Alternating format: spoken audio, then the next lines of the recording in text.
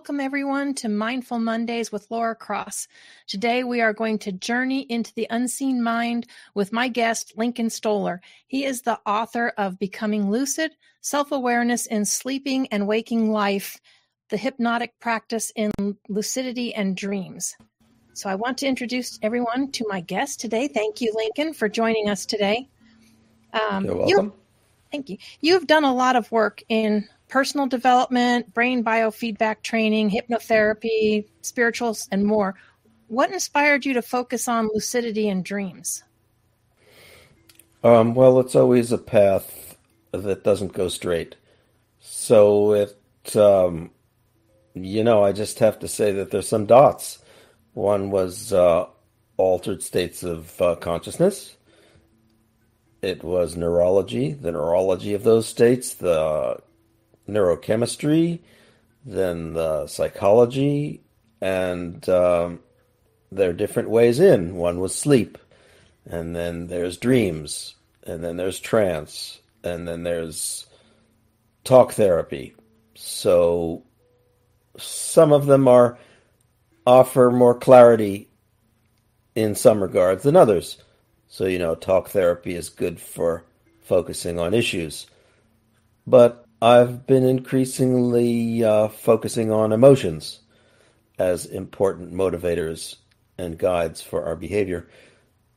And dreams are, I would say, mostly statements of emotion, conveyed in images and memories.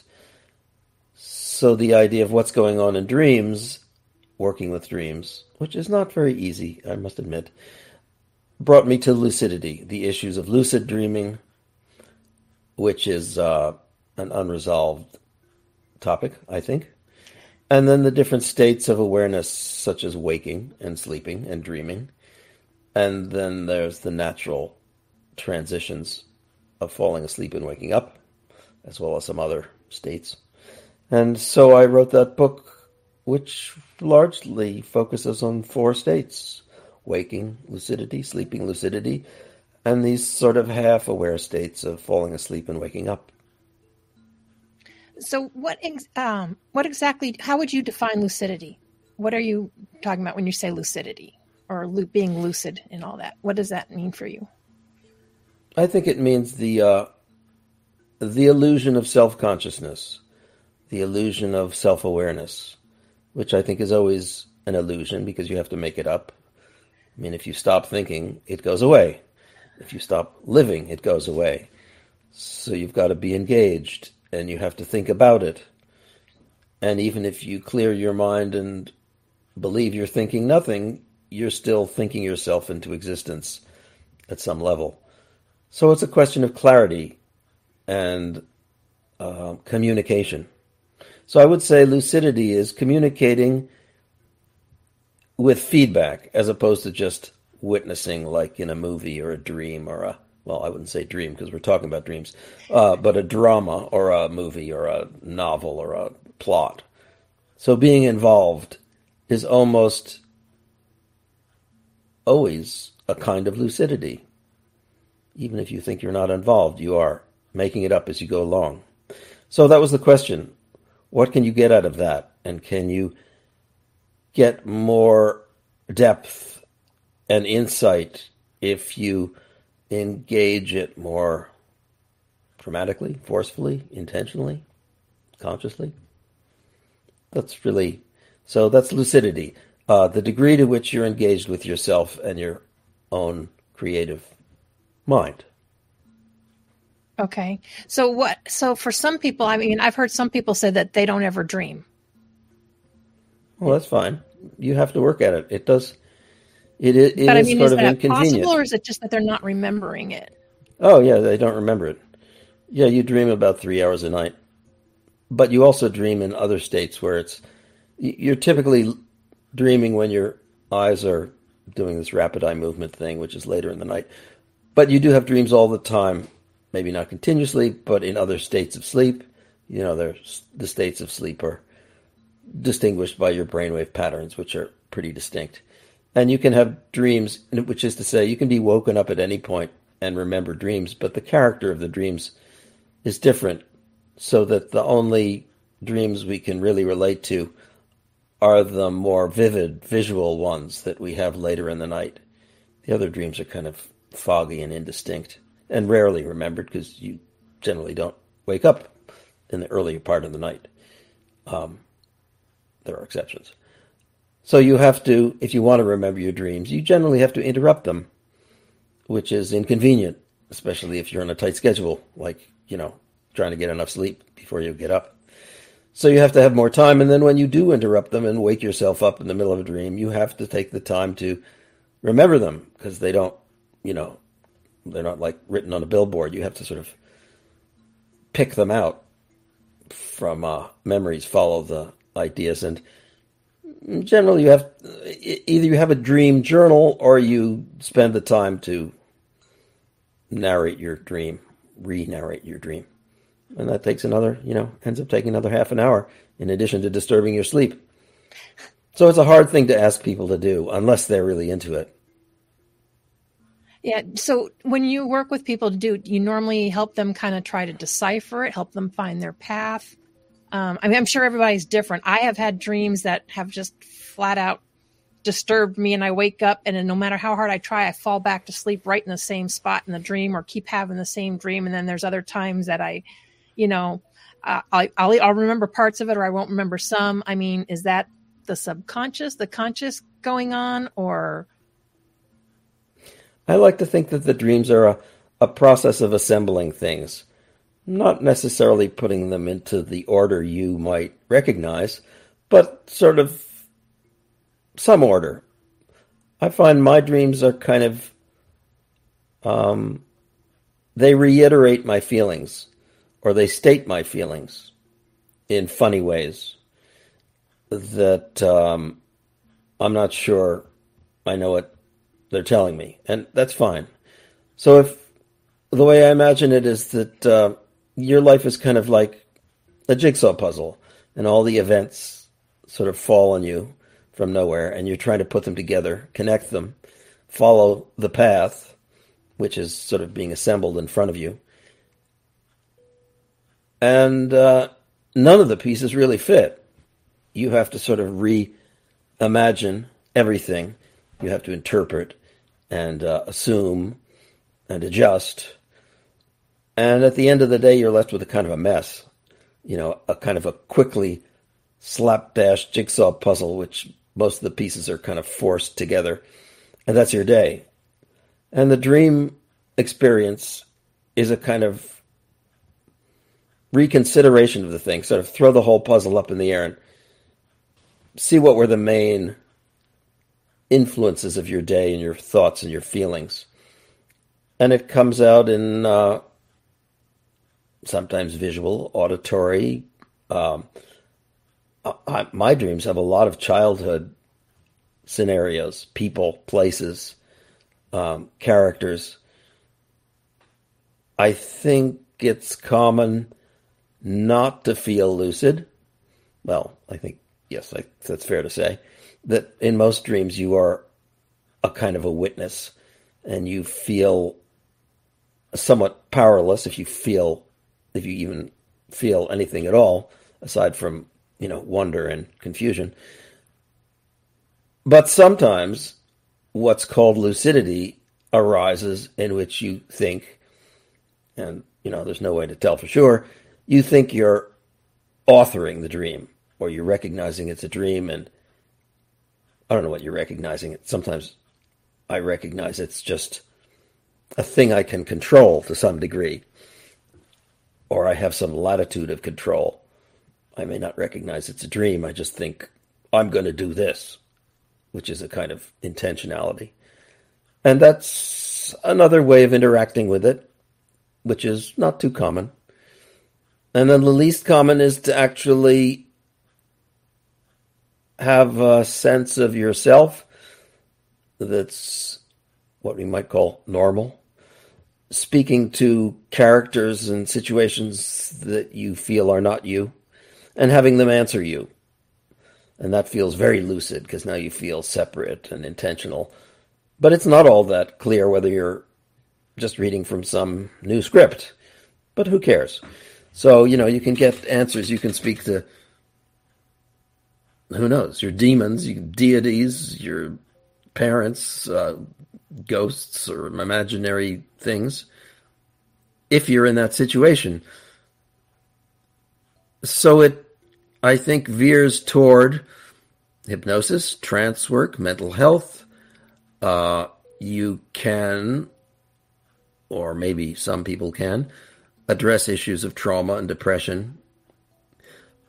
But I would say, you're barely, in the dream context, you're barely in control. Barely, which means not much. But I think that's kind of healthy. Like we say, listen to your body and do what's, feels right. Mm-hmm. Well, in this case, you're letting your mind, no matter how in control you think you are, you're not really, or something is, but it's a higher part of yourself than your conscious, everyday mind. I'd say it's a part of you that's more in contact with your emotions. Because, we all have these, I think, funny dreams in which things morph from one thing to another, from your parents to your lovers to your house to your car to a cliff to a volcano, and it seems like it makes no sense. But if you just take a looser view, it does make a certain amount of sense. These things are they remind each other of themselves, and you're just following along. It's like you're sifting through the discarded parts on the cutting room floor and seeing what may have been overlooked or trying to figure out what fits. Yeah, you have to have a certain amount of courage and support and confidence, and like you said, it can be disturbing, but that's not bad. If disturbing is what's going to get you forward, then disturbing might be what you need. Maybe it's not what your friends are going to encourage you to do, so it could be an opportunity. So that's why I encourage dream work with my therapy clients. But as I say, it takes work. It's usually not on people's front burner, right? They have some other problem. I spend most of my time trying to tell them that that's not really their problem. That's just their symptom. Their problem is a little further down than that. Sure. Now, when you talk about being lucid and stuff, and even in dreams or awakening, how does that relate to self-awareness? Do you think is it trying to tell you something? I've heard people refer to it as being self-awareness or helping them become a better human through different experiences. How do you feel that relates? I think it's difficult to draw a clear boundary. Self-awareness is defined in terms of the two extremes of being unaware and being fully aware. And we don't really know what either of those mean. Unaware might be like being dead or sort of mentally dead. But fully aware, nobody knows what fully aware means, because there's so much going on in the world. As I was telling somebody the other day, information from the whole history of the universe, from the beginning to the present, is constantly bombarding us all the time.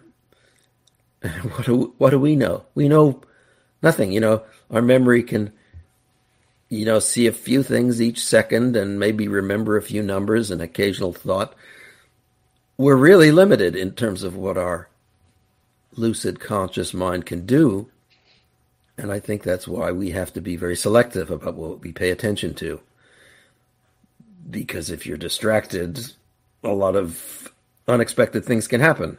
Aside from falling off the sidewalk and not listening to your friends, partners, and boss, you can miss a lot of cues and opportunities.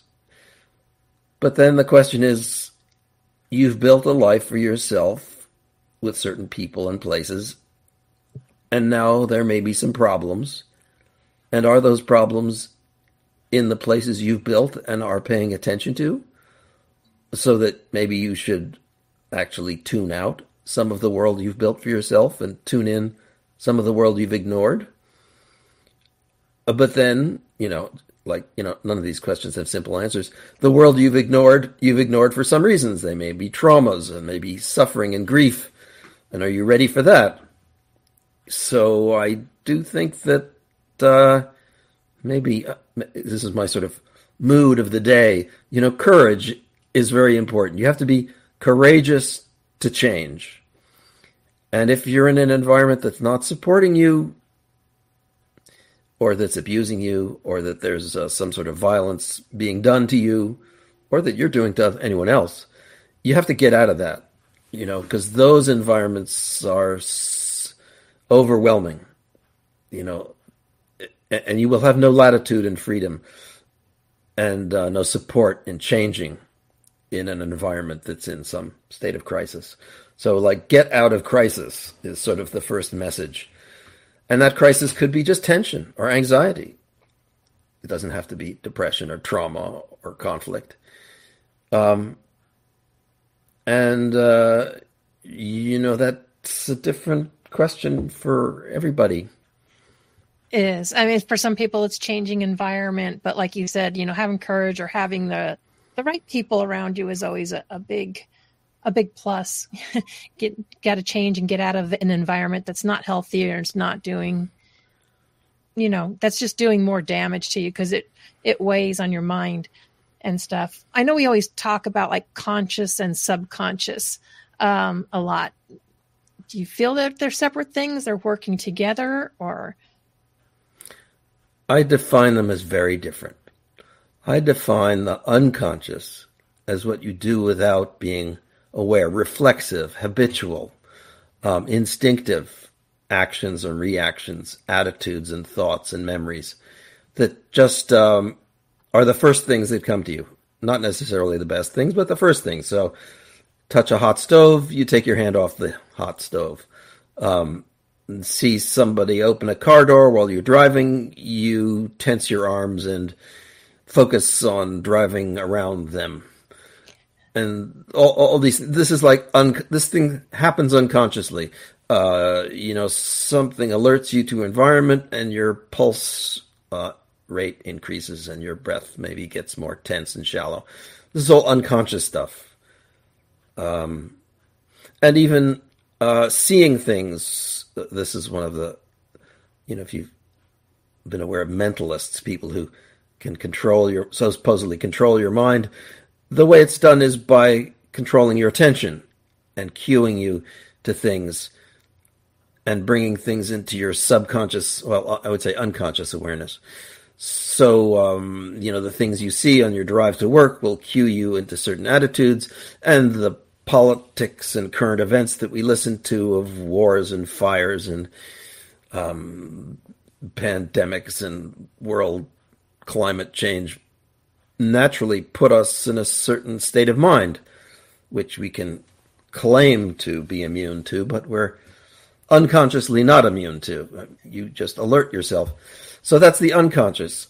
And then the subconscious is the deeper realm of thoughts and feelings and histories that you haven't really integrated. Your, what I would call higher self, your wiser self, your child, all the stuff that psychology talks about, your protector, your injured child, your ancestral connections. These aren't instinctive, reflexive elements. They are unincorporated aspects of yourself, which you could grow into or you could heal or emerge. But generally, they're not like knee-jerk reactions in most cases. I mean, sometimes you can be triggered, especially with our parents. Our parents and our family of origin often trigger us to immediately, exhibit a certain part of ourselves. You can cry or laugh, and you find yourself, carried on some sort of energy that you didn't expect. That I would call subconscious. And then, so then compared to that, the conscious mind is just like, the conscious mind is like a little dog running along behind the car, trying to keep up with current events. And it doesn't have nearly as much power as we think it does. No, from but what we live all in those it. studies I've seen and stuff, most of what we hold is in the subconscious. It's not really in the conscious. I think it's kind of No, our what kind of conscious gets is us going small. on autopilot. Yeah, our conscious is like, it's just like the ignition in the cylinder. It's not the power of the engine. Yeah, So that's how I absolutely. divide them.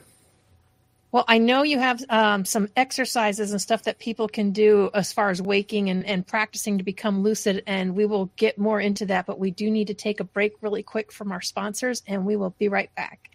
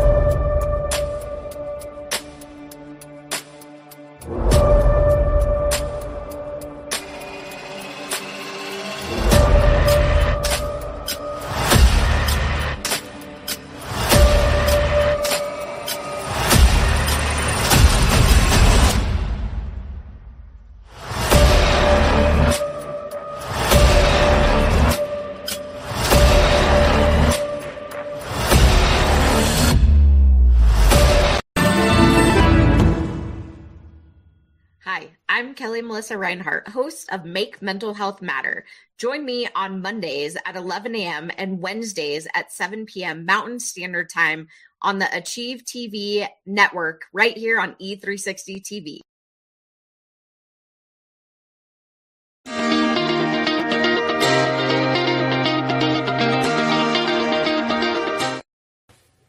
And we are back. So, Lincoln, in your book, you talk about some of these waking exercises, because as you mentioned, I know one of your exercises, the first one is, because we're in a hustle and bustle world, we're always running around, and we're not always like, really, are we, one of your questions was like, are we really paying attention to what's around us? And it mentions,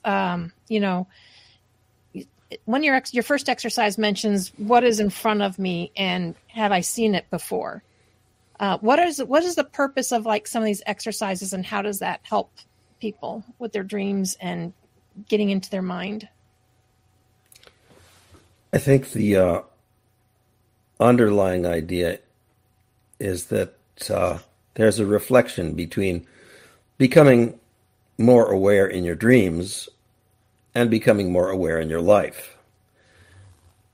And if you become more aware in your life, which means paying more attention to details and more attention to your own decisions and reactions and how you're focusing on things, then you'll pay more attention in your dreams, because it will be your natural state of alertness and to some extent vigilance, but not to the level of anxiety.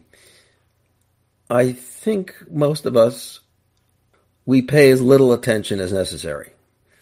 It gives us space to wander and consider and be ourselves. But we miss a lot. And we necessarily are a little sort of dim with regard to insight, because we're not, it's exhausting to pay 100% of attention to everything all the time. It is. Relaxation sort of means disconnection. But at the same time, there's this balance. You have to, this is like, I've done a lot of physical things, and one of the interesting physical things is slack rope walking, which is interesting because you have to be relaxed and responsive. And it's a good metaphor because you can't let your mind drift, because the things you need to react to in balance are immediate and very short term. But you can't be tense either, because then you get in this feedback loop when you just fall off the rope. So you have to be both relaxed I mean, it's not unlike dancing. I mean, frankly, it's not unlike walking. It's not unlike being balanced in your body. You have to be attentive and relaxed. So the exercises start being that in your daily life. There are many ways to do it. You could say that mindfulness is a way to do it. I happen to like neurofeedback, which is really a kind of just facilitated mindfulness, where you can watch your brainwaves go up and down while you're playing with your attention. And then there's some indication of whether you're getting more or less tense. Because here again, it's the question of the unconscious. We don't really know what the optimal state of our mind is, because there is no one. It's reactive. And now you've gotten a habitual way of behaving, and who knows what you consider yourself to be, but in the world you may be considered tense, or you may be considered open or generous. And a lot of these, we think that they're intentional, but a lot of them are just neural states of reactivity. To be generous, you have to feel unthreatened, and you have to feel enabled. You have something to give, and you're not afraid of giving it. If you're tense and feeling under threat, you will generally not feel generous. But this is a neural state as much as a idea. So that's where mindfulness and the neurofeedback comes in. And to become aware of that is what I'm talking about. To become aware of how the state you're in and what you have done to put yourself in that state. And you naturally will say, I didn't do anything, I'm just reacting, I'm doing my best. These are the situations that have come. But over a longer term, they're really the situations you made, the people you chose to work with, how you chose to present yourself. So there's always this funny thing when I work with people and training their brainwaves, that they inevitably say nothing happens, because they are their brainwaves, no matter what their brainwaves are. It's like looking at a moving train. You feel like you're stationary, the landscape's moving, no matter which direction you're going in. You're stationary, the landscape's moving. So I'll train people with brainwave training, and they'll say, nothing happened, but everyone's nicer to me today. Or, people offered me a job, but, they came up to me. It's like all these strange things happened. But it wasn't me. I didn't change. But the truth is, they did change. They were, you could call it, you might as well call it telepathy, because that's a good word for something we don't understand. Or you could call it body language that you weren't aware of. So becoming more aware of that, I think, really has to be the first step.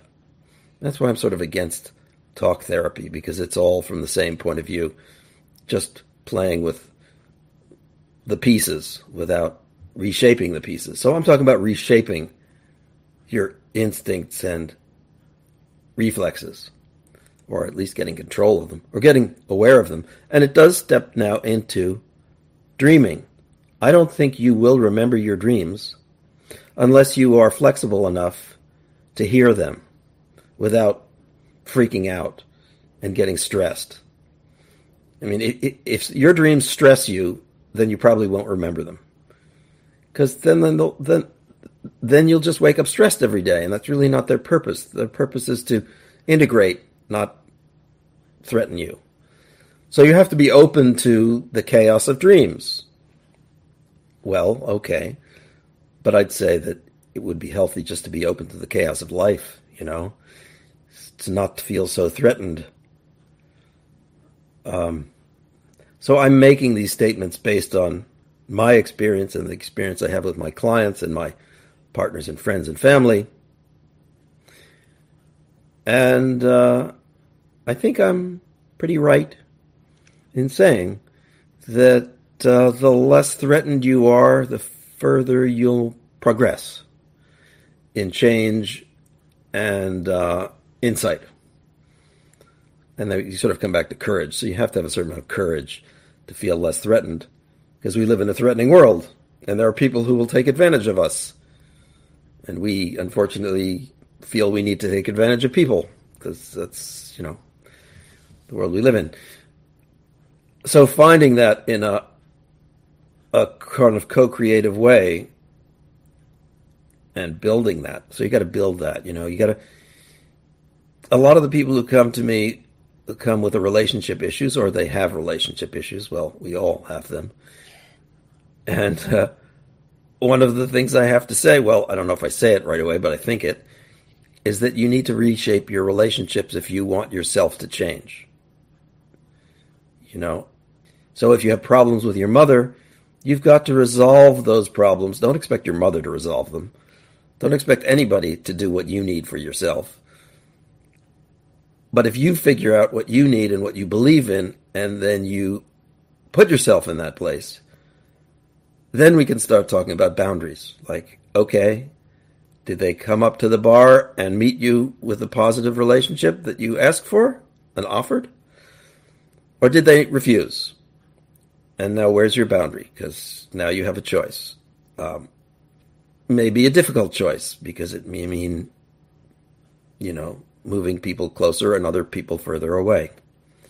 And we tend to be attached. Everybody's so attached.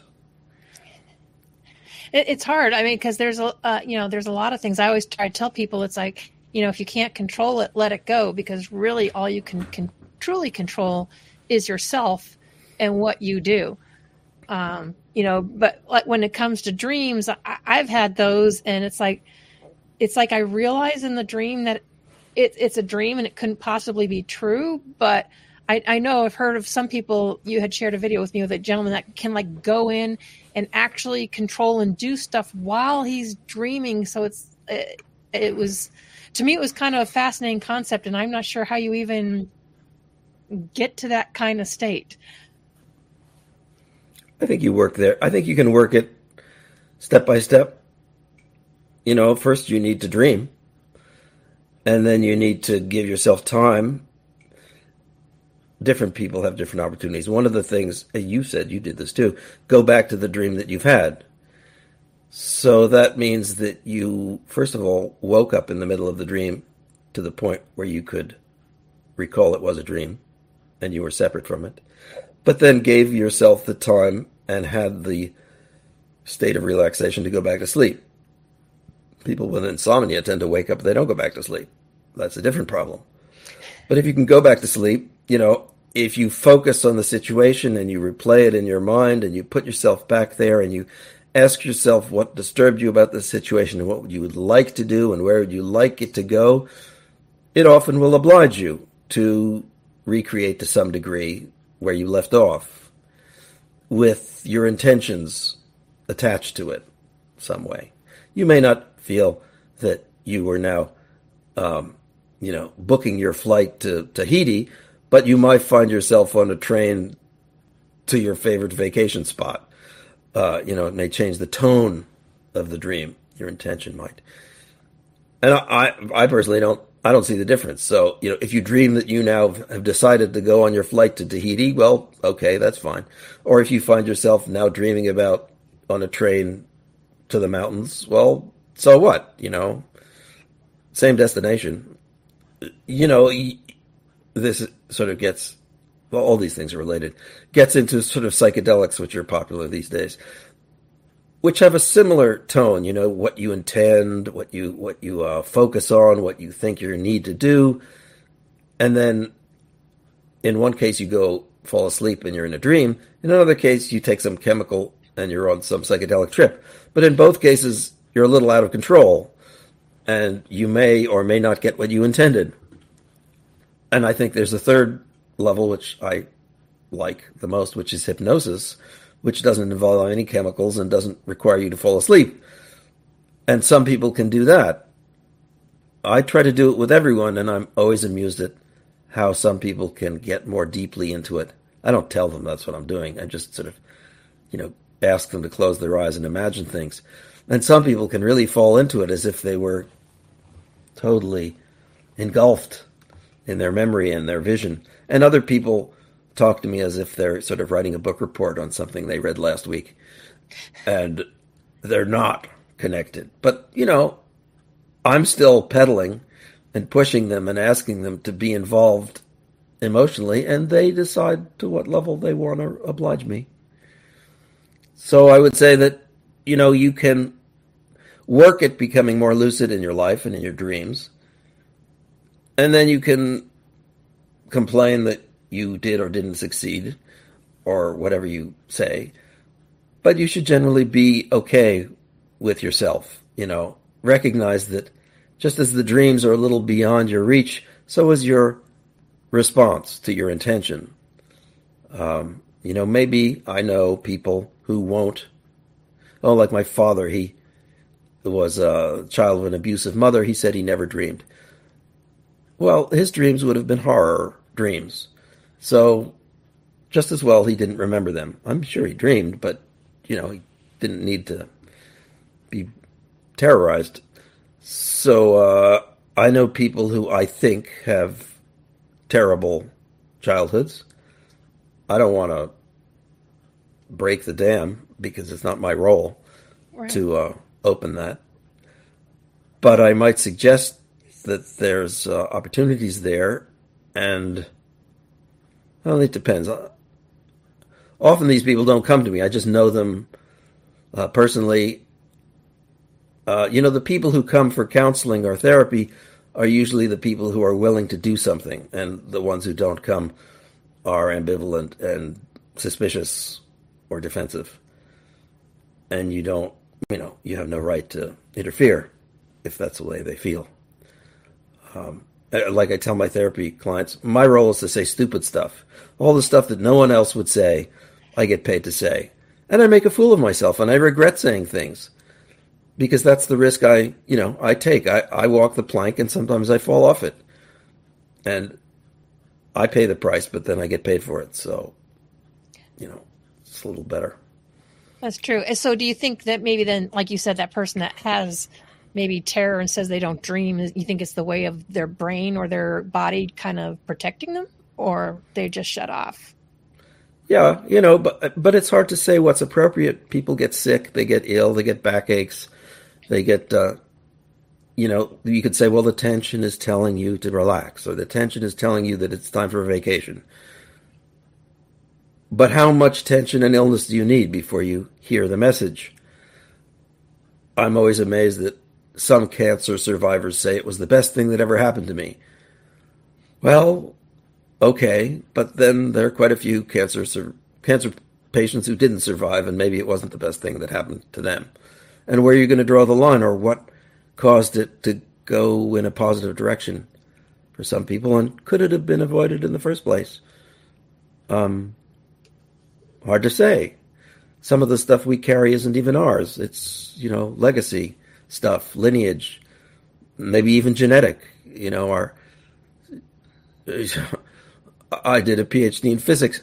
I have to say, I think as time goes on, I have less and less respect for physicists, not as technicians, but as empathetic people. They're not a very empathetic bunch. And so some of my student colleagues were very artistic, and they were just beaten up and basically chewed up and thrown out. And that's a pity, because they would be the most creative people, but they were not allowed, and they were not wanted or welcome in a highly technical, money-driven, field. So what's appropriate? For those, so it's hard to say that. What would I say to those people? I would be encouraging, but if they pursued physics as creative people, they weren't going to get more welcome further on. It would be an uphill fight all the way. The people I know who were the best physicists were both the most skilled and the most creative and the most self-confident, which is to say, they wouldn't take no for an answer. And they wouldn't take, abuse either. They managed their lives carefully. So, here you are. I guess the question for this whole discussion is, how do you manage your life carefully? And you do it by being aware of what hurts you and what helps you, and taking the courage to draw the line, set boundaries, and say, well, I love you, but you're not helping me, so we have to change this environment. That could be your mother, or it could be your partner. And then there's going to be blowback by people who aren't ready to change or don't want to change, or who are feeding off you, or who you're feeding because you need something that they're giving. It starts to sound Buddhist after a while. It's like, all, goodwill to all and free the world from suffering. And so here you are. What are you going to do? Work on your mental health, work on your financial health, work on your social health, work on your dreams. Seems irrelevant, dreams at this point, but they're not irrelevant. No, and if you've got, dreams that are constantly disturbing you, or like you said, some people have insomnia and stuff, when you don't get sleep, that affects your health and your well-being anyway, because you do need to sleep. But, yes. And I found it interesting that that video that you shared with me, and it's something I didn't even really think about, but is that I guess scientific, or the numbers show that basically we spend a third of our life sleeping. Mm-hmm. Not all of it's dreaming. Only a third of that is dreaming. But yeah, a third of our life sleeping. Well, we've got to clean up. It's just like, how much of the time in your kitchen do you spend cooking, and how much do you spend cleaning? A lot more cleaning, I think, than cooking. It seems like it. I can tell you that much. It just feels like it. Yeah. And if you ever clean your kitchen and it's a big mess, then what's the quality of your cooking? I'm just, making that as a metaphor for life. How much do you spend cleaning up and taking care of things and putting them back in order? I mean, I often say to myself, how many times have I put this plate back on the shelf? It seems like every day I put it back 10 times. And it's almost a nightmare. It could easily become a nightmare, the repetitive kitchen cleaning nightmare. But, you just have to say, well, it's the price of using the utensils, It is, and if you don't, it has other consequences. Taking out the garbage, yeah. A lot of people, all of us, are attached to a lot of our garbage. Well, when do you call something garbage? When is it used up? When is a relationship used up? When are you mature enough to move on? How would you know these unless there was some pain telling you? Because if there was no pain, why would you move on? I mean, maybe I'm being too simple, but, if you're not paying attention, then it's going to get, the signal is going to have to get louder. It's some signal. So I've got a 13-year-old. People have to hit bottom before they even hear or see that signal. That's right. I think families are great. Also, there's so much to talk about. I spent my teenage years mountaineering, and that's a way of getting a strong signal. You go out and you get a strong signal, you get hit in the head, or you hurt yourself, or you threaten yourself. And then some people don't like me saying this, I regretted doing it afterwards. 40 years afterwards, not at the time. But I thought, gee, was it really necessary to take those risks? Maybe it was at the time. They served a purpose. It got me out of an environment I thought was unrewarding, like high school. Mm-hmm. Got me out of high school. I became very disrespectful of high school because I gained a new global, vision of people and places. And that was good. I felt that was real. And I do generally try to say that to people, find real challenges, not manufactured challenges. The ones that, the thing about a real challenge is it has a real consequence. So the real benefit comes with a real risk.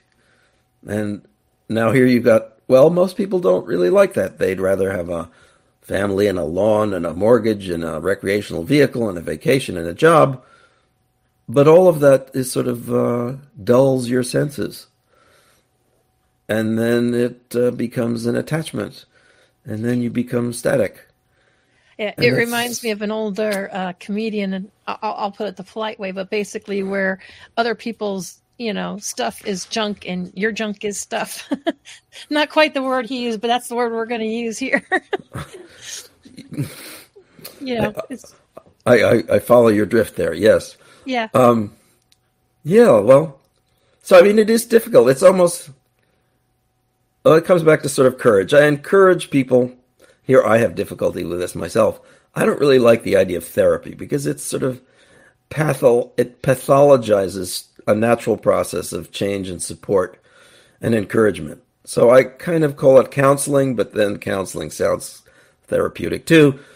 And I'd sort of like to call it coaching, but then coaching has got a reputation for being indifferent to, history and problems. So I don't know what to call it.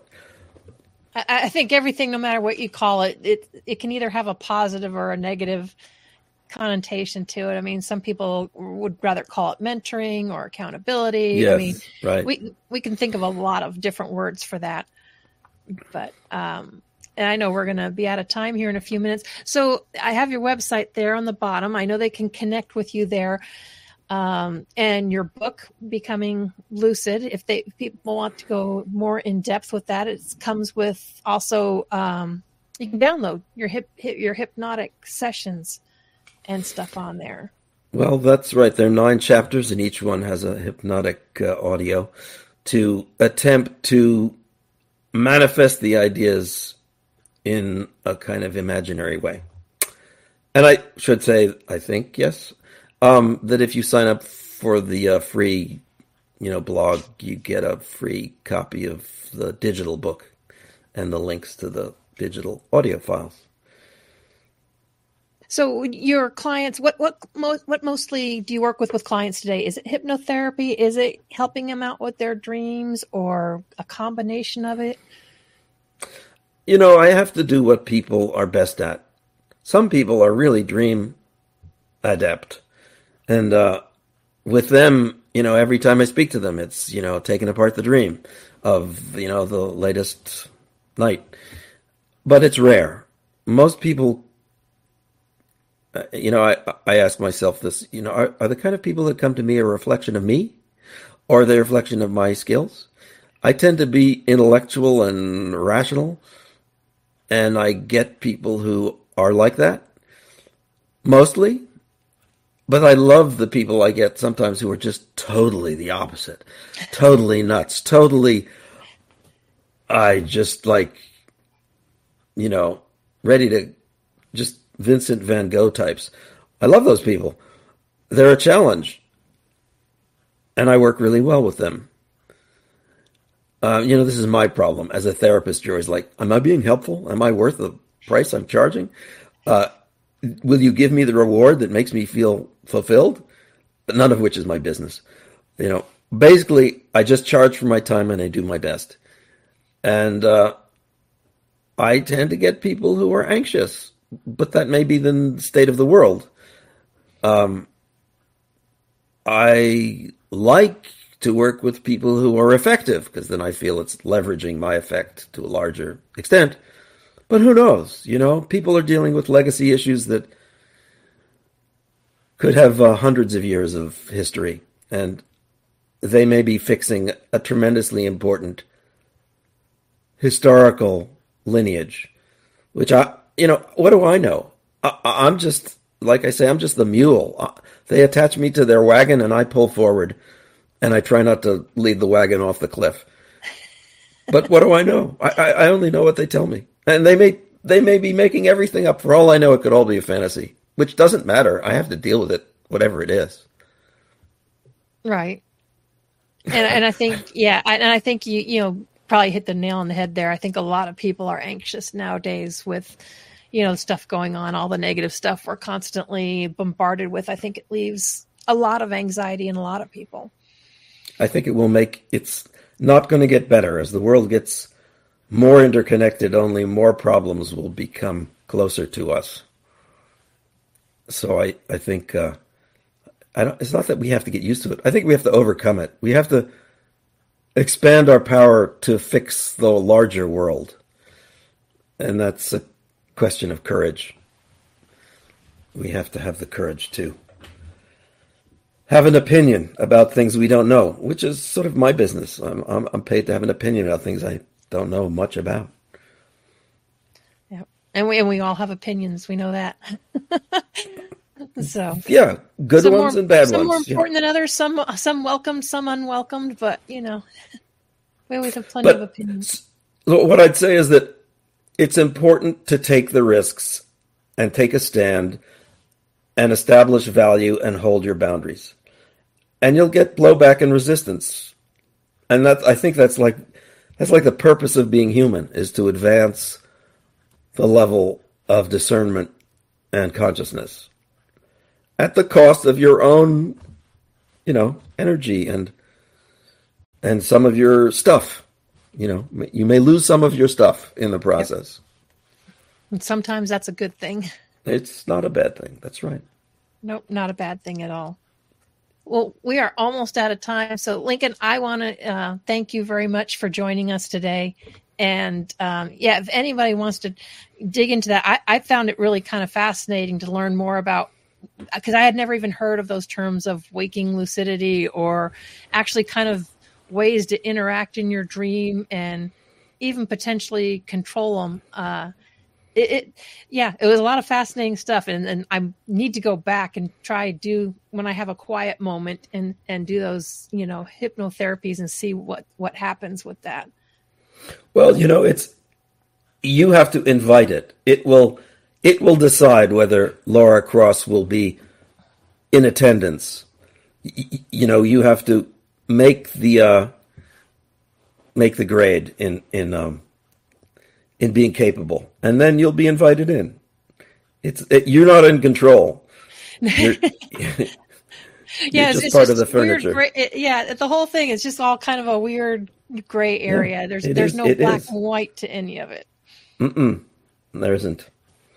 But Lincoln, thank you again very much for joining us, and I want to thank everybody for joining us today. That is all the time we have for today. So thank you, Laura. Yep. Thank you. And definitely contact Lincoln or check out that book if you want to know more about, the dreaming and your mind, maybe get some answers of how that's working. Lots of great information in there. But thanks again for joining us. And we will see you all next week. And remember to be here and be mindful.